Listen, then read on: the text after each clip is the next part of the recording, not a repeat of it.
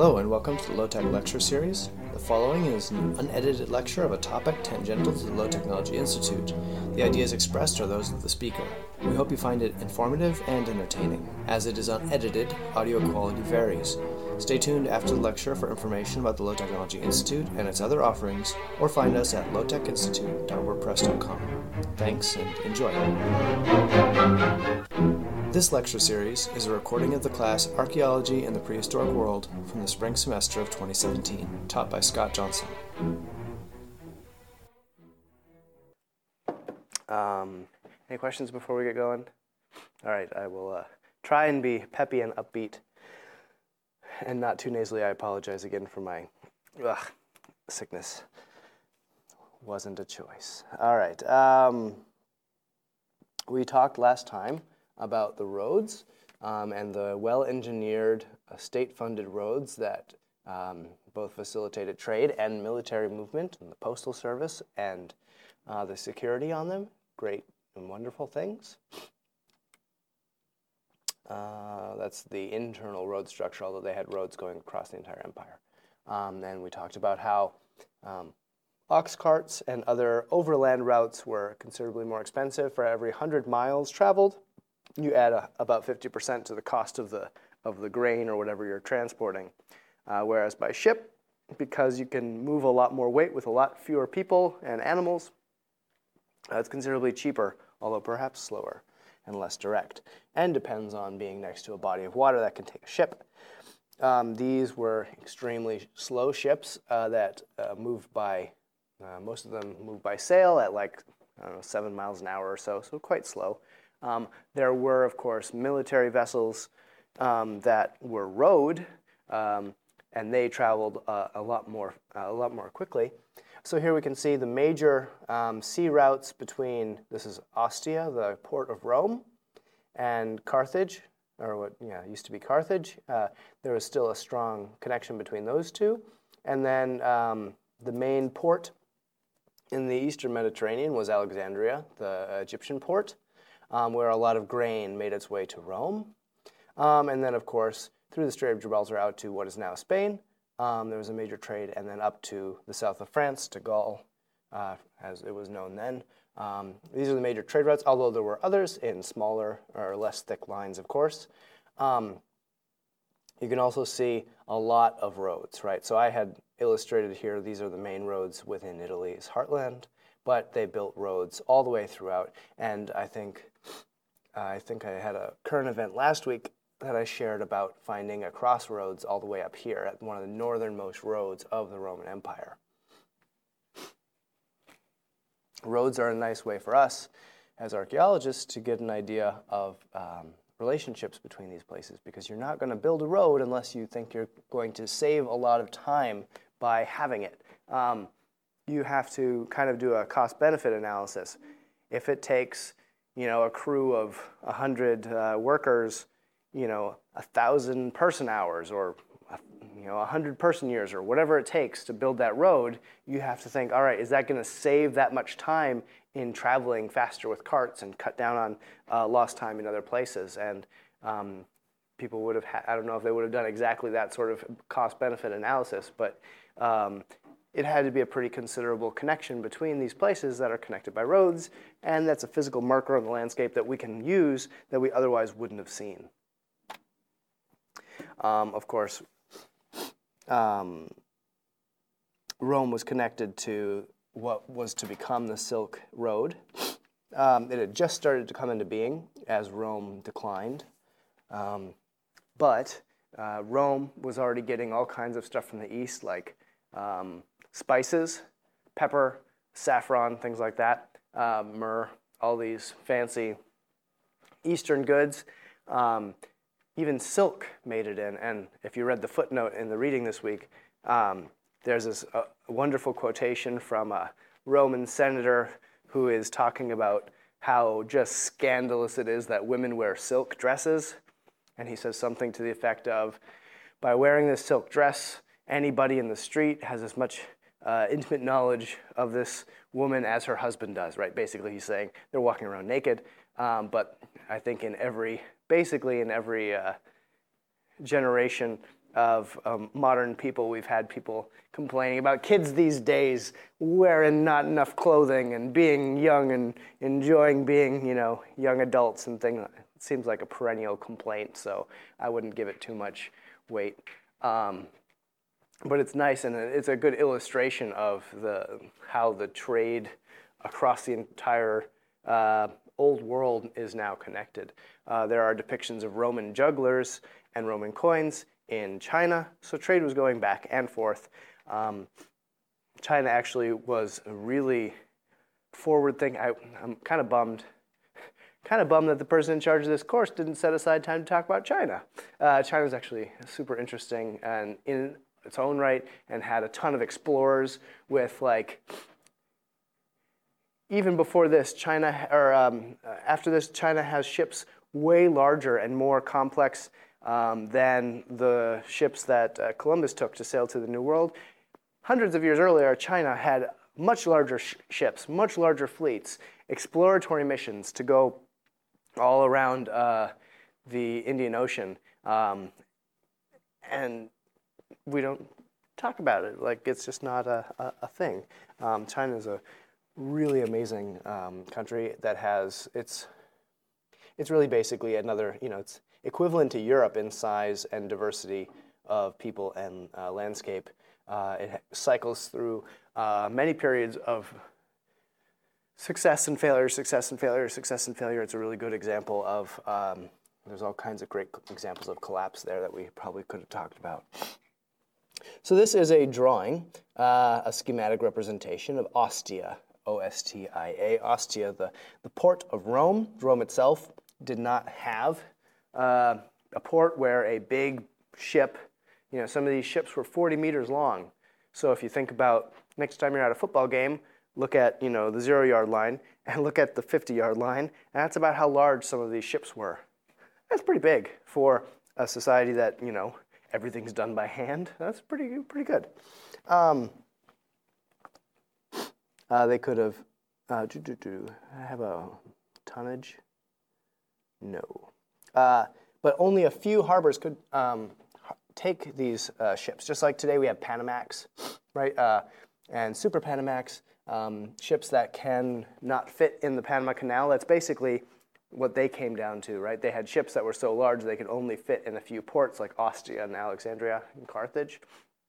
And so if you were shipping something to Rome, you would enter Ostia, and then you'd land, you'd pull up next to one of these wharves, and they would unload your ship by hand, and then they would put it into carts and move it to a barge on the Tiber River, and then a barge would bring it up the 25 miles or whatever, or 25 kilometers to Rome. And that's how it would actually reach Rome if you were sending something directly there. Otherwise, you could store it in a warehouse for another ship to pick it up and transship it somewhere else. Okay, boop, boop, boop. So in the beginning, Rome was able to feed itself from its surroundings. It had farmers growing wheat and other staples in the Italian heartland. As they grew more powerful, they were able to demand or buy wheat from the provinces, and it was a lot cheaper. Even though they had to transport it, it was still cheaper to bring in wheat from the provinces rather than grow their own wheat. And so as the price of wheat fell, people near Rome, who would have had higher cost of living and higher cost of land, that land would have been more valuable. They needed to get more money out of it than if they just grew wheat. So they converted a lot of the land around Rome and in the Roman heartland to vineyards to grow grapes for wine and olive orchards to make olive oil. Of course, this then is what's called a technology trap, I guess you'd call it. They were able to survive using the technology of long-distance transportation of staples, which is really unusual. Remember how basically with the Maya and the Mesopotamians, I've kind of emphasized that long-distance trade was only for valuables, not for commodities? The Romans have such a strong trade network that they are able to import staples, which is super unusual. we do that too, but again, it's super unusual. And so they hollowed out their local subsistence or their local ability to sustain themselves and turned everything into a cash crop. We've done the same thing. We used to have a strategic grain reserve. So like there were silos on farms across the country that were specifically saved in case there was some sort of food shortage. The government paid farmers to save this grain. Well, in the 1980s under Reagan, they said, well, this is stupid. We have all this grain sitting in silos, and that grain could be sold, and then we could use that money, put it in the stock market, and make more money. And then with that more money, when there is a famine, we'll buy grain with it.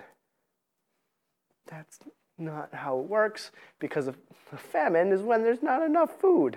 So how are you going to buy it? Even if you do well on the stock market, which is a gamble, you have to buy it from somewhere. So anyway, we have gotten rid of we've done similar things to Rome in that we have put ourselves completely at the mercy of importing staples. So, hooray! Rome itself was dependent on about 200,000 tons of imported grain annually. It's something in the book I have it broken down that you saw in the reading. It was like a kilo a person a day or something about like that, which is quite a lot of grain or flour. People ate a lot of bread at this time. It's probably comparable to the period of the French Revolution where people were eating about 2 pounds or 1 kilo of bread per day per person. So imagine eating 2 pounds of bread. Like, I don't know if anyone's on, what is it, Atkins or paleo or carb or gluten sensitivity or whatever. Yeah, but if you're eating 2 pounds of bread a day, that's where you're getting most of your calories. That's a lot of bread. And that's why there would have been riots when the grain shipments were delayed or imperiled. They actually had to spend a lot of their military money to suppress piracy on the Mediterranean Sea so that their grain shipments would keep coming, because if they didn't expend the military money to do that, bread prices would rise and people would riot. Not that we would ever expend military might on a resource that we import from somewhere else so that we can keep our own prices down. We would never do that. So, silly Romans, what were they thinking? All right. Towns and villages, on the other hand, were largely self-sufficient, right? If 90% of the population is farmers, if you get to rural areas, that percentage goes up, right? So once you're outside the cities where most people are not farmers, that population might be 95 or even higher percentage depending on the size and makeup of your village. And so a lot of these people grew enough food for themselves. Obviously, there were fluctuations in everyone's situation locally and annually and things like that, but for the most part, people were self-sufficient. And then what they had as surplus, they gave and or sold up the social chain as taxes or for profit. And so they weren't, in the rural areas, they weren't really dependent on these foreign grain imports. I'm talking specifically about large cities, especially Rome. Now, Rome was able to pay for this infrastructure, all these roads. They were able to support their military. They were able to support these public work projects, which employed a lot of people who came into the city looking for work. They were able to subsidize the grain prices. They were able to do all this, not through taxes on the entire area, although they did do that to some extent, but by expanding their empire. And as they expanded to ever farther areas and came in contact with other large groups, they would subjugate them and basically absorb a lot of booty from war, right? They would take treasuries and things like that. So a lot of their expansionary everything drove their economy. So eventually, they became so large that there was nowhere really to expand, right? This is desert. There's not as much, you have to cross a huge desert and it's not really worth it. And then up here, you have a whole bunch of like barbarian tribes who aren't like, you can get land, but that's about it. They're not very advanced civilizations with large cities or anything like that to take over. The large cities up here were actually made by the Romans, like Cologne, Germany, for example. Cologne is from Colonia, like because it was colony. And they were, there's large empires over here that they would have had to fight pretty hard to win over, like the Persians and things like that. So after a while, they stopped expanding, but they still had all this infrastructure that they had to maintain. And then they tried to raise taxes, and that pissed a lot of people off because, just like us, nobody liked paying more taxes. Okay, so there were a lot of monocausal theories. People have been talking about the downfall of Rome since about 500 of the Common Era, because people were living through it, and it wasn't. Historians of Rome, like during Roman times, were not always 100% clear on why it was falling apart. If they knew why it was falling apart, maybe they would have stopped it. Maybe, hard to say. But there were a lot of theories that have been advanced through the years. In the book I gave you kind of funny headlines to illustrate these, like smelly, crude barbarians in the ranks weaken our fighting force, right? So Rome allowed a lot of conquered people, especially later in history, in Roman history, Gauls, the Germanic tribes, people were integrated into the army, and instead of being like made into Romans, they were allowed to retain a lot of their ethnic identity, and that very likely weakened fighting force because the Roman fighting force was very different than tribal fighting forces. And so the military might have been weakened. Other people have said, elites dumbed down by lead pipes. This is a pretty great thing. I mean, the Romans were so dumb, they used lead for drinking water pipes. What sort of society would do that? I mean, that's just ridiculous. Lead is a neurotoxin. It makes you dumb and violent. Like there's a great scientific consensus.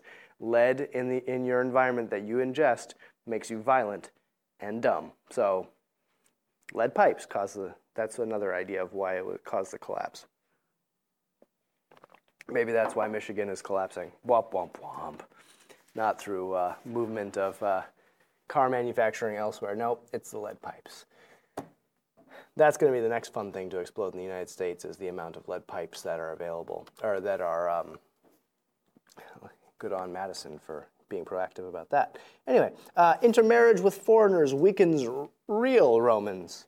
So again, jingoistic or xenophobic ideas of, what is a pure Roman, what is a European type person, was called into question because, again, Rome, if you look back at the map, Rome is touching a lot of different ethnic groups, right? We have Celts, Germanic people, Slavs over here, all the way down into Middle Eastern, Persians, and beyond, to Africans below, and North Africans here. I mean, there's a lot of different groups that are coming in contact with the Romans, who, again, remember, they've been in power for almost 1,000 years in some way, shape, or form. So they might have some superiority complex. And when they bring in, a lot of people to this multicultural center, although they were pretty good at integrating multicultural people and making them into real Romans, there was still, racial theory was, I don't know if they had the exact same idea that we would have had of racial theory, early in the last century, but there would have been ideas of, hey, you look different, therefore you must be different sort of ideas. Pretty common. Another monocausal theory could be disease brings down empire. There were a number of different diseases that struck. Remember, Rome did not, even though they had top-notch medical science for the time, that was 2,000 years ago, and they believed that disease was caused by an imbalance of the humors, which are 4 forces within your body that have to be balanced. Sometimes if you are sanguine, you have too much blood, so they have to let the blood out, or put leeches on you, things like that. That whole thing, that's Roman medicine. Although they did do surgeries and they did have people survive, and they even had like staples. They're really cool. Actually, I saw some staples on the ground. I'll just draw it. They had really cool battle staples. So like if you got cut on the battlefield, from the side, these staples look like this. And so you would stick that end. If I had a cut here, I would stick that end in here, and then I would push the other end in on the other side, so the wound would be held together like that. Pretty cool. So they had, some neat medical stuff, but it was, they didn't have germ theory. And so disease was still pretty prevalent. Not that it's, we're free from disease today, but much more so than back then. And malaria struck pretty badly in the wet times of year. They had smallpox sweep through and kill off large percentages of Rome, the city proper, a couple of times. So disease may have weakened them is one theory. And then decadent elites undermine civic virtue could be another monocausal theory. Basically, everything became for the point of supporting the elites at the top, and the gap between the rich and the poor got wider and wider, and eventually those at the bottom stopped supporting those at the top, and it tumbled down. So these are all, these are all possible monocausal reasons. And the nice thing is, there is a grain of truth to all of these. All of them are plausible and based on actual things that are going on. But saying that one thing caused the collapse of such a complex, large-scale, and successful society is not giving them enough credit. They were resilient. They lasted for quite a long time. I don't know, 400 or 500, 600 years, depending on how you want to count it. So they were pretty successful, really, and they had to weather these storms before. They weathered disease. They weathered elite overconsumption and things like that. So it's a lot of things together. So I'll mention climate and its connection to trade, right? So remember the Roman warm period. Roman warm period was at the same time that Rome was extremely successful, and as the temperatures dropped and the precipitation became less reliable, so too did Rome's fortunes. And that's not to say that that's the only reason. Byzantium in the east continued to flourish for years, for centuries. So it wasn't just this that caused the downfall, but this would have destabilized their system, which would have made it even harder to, deal with the barbarians in your ranks or deal with, problems caused by lead pipes and things like that, right? So it would have been another type of destabilization. It's also worth pointing out that Rome had denuded its forests around Rome, so you would have had a lot of runoff. And then when this happened, they would have been pretty badly affected in their local economy because of the change in weather. Not weather, climate, sorry. So socially, taxes were raised to continue to finance state projects, like I've mentioned before, and raising taxes to support such a large infrastructure is never popular, especially when you're used to living high on the hog because of all the war booty that you otherwise had financed yourselves with. There was also, at this time, Christianity became a much stronger force. And I'm not saying it has anything to do with Christianity specifically. I'm not here to say if it wasn't, perhaps if they had adopted Judaism or Islam wasn't around yet, or Buddhism, for example. Who knows what they would have adopted. But the fact that there was a large religious minority that suddenly became a favored group by the Emperor Constantine. Remember, on his deathbed, he saw a cross in the sky and converted, and then got better, and then converted the whole shebang to Christianity. Would have that major disruption. A formerly repressed minority suddenly being made that it would almost be akin to today if, like, our current president was on his deathbed and he converted to Islam, and then he recovered, and then he's like, all right, we're going to become an Islamic nation. Like, that's kind of the level of what happened. So, not that I don't necessarily, at this point, I'll expect anything could happen. I'm not going to say that couldn't happen, because everybody who said President Trump couldn't do something has been wrong. So that could happen, I'm just saying, but that's more or less on the level of what happened back then. This repressed minority that had been like scapegoated and sacrificed and like suddenly became top dog. Like that's a big deal. Emperors also were really worried about naming successors. because if I say, okay, if I die, Dirk, you get to take over the class, and you get my huge paycheck, maybe Dirk's going to knock me off. Like, I'll get a stab in the back as I'm walking out of the room or something, right? So emperors didn't want to name their successor for fear that their successor would have them killed. So when the emperor died, there was no one there who was like supposed to step in. They didn't have a next in line sort of thing. So when the person died, there was a mad scramble for the top and some disarray and some upheaval.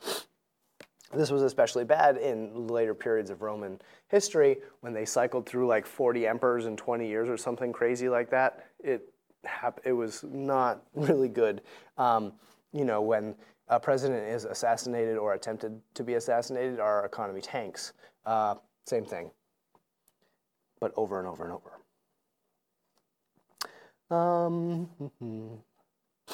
As the empire aged, its defenses also aged, and because they weren't expanding, they had less money to keep up their defenses, which would have compounded problems with, a more diverse army population. We can even go back to world systems theory, which I talked about before. And I remember I talked about the core and the periphery, and how the core brought in cheap labor and raw materials, and they made high profit consumption goods and sold them to the periphery. And this is one lens that we can look at Rome, right? They were importing, they had turned themselves into like a high value production area, making wine and olive oil and also social control sorts of things that they would then export to and control the periphery with. Well, over time, like I said earlier, people in France realized they could make pretty good wine, and people in Greece realized they could make really good leather, and all these different provinces around them decided to specialize in certain economic things. And then instead of trading through Rome, they just traded amongst themselves and could leave Rome out of the mix. So it kind of hollowed out the economics of their empire. Not that we would do that, right? America is still producing just as much as before. We haven't outsourced our production, right, to other parts of the world, right? I'm being facetious. Obviously, if people who spend so much time making consumption goods for us realized and revolted and said, why don't we just make this stuff and then keep it? And then we're going to be SOL because where are we going to get our iPhones from? No parallels. Okay. So the hubris here comes in where obviously Rome is a very proud and defiant and decadent sort of society, right? They valued themselves very highly. They figured they were very moral. They were very powerful, right? And it's easy to see why they would say our way or the highway, because that's kind of how they took over this whole empire. And it was successful for a long time. And it's hard to stop using an old model that's been successful for a long time and do something new. This is why, for example, this is one reason, for example, why we have a lot of problems today with the coal miners. They're put out as political pawns nowadays, because it's not that we're moving away from coal, because that is one reason why the coal mines of Appalachia are in massive economic decline. But it's because we've changed how we mine coal.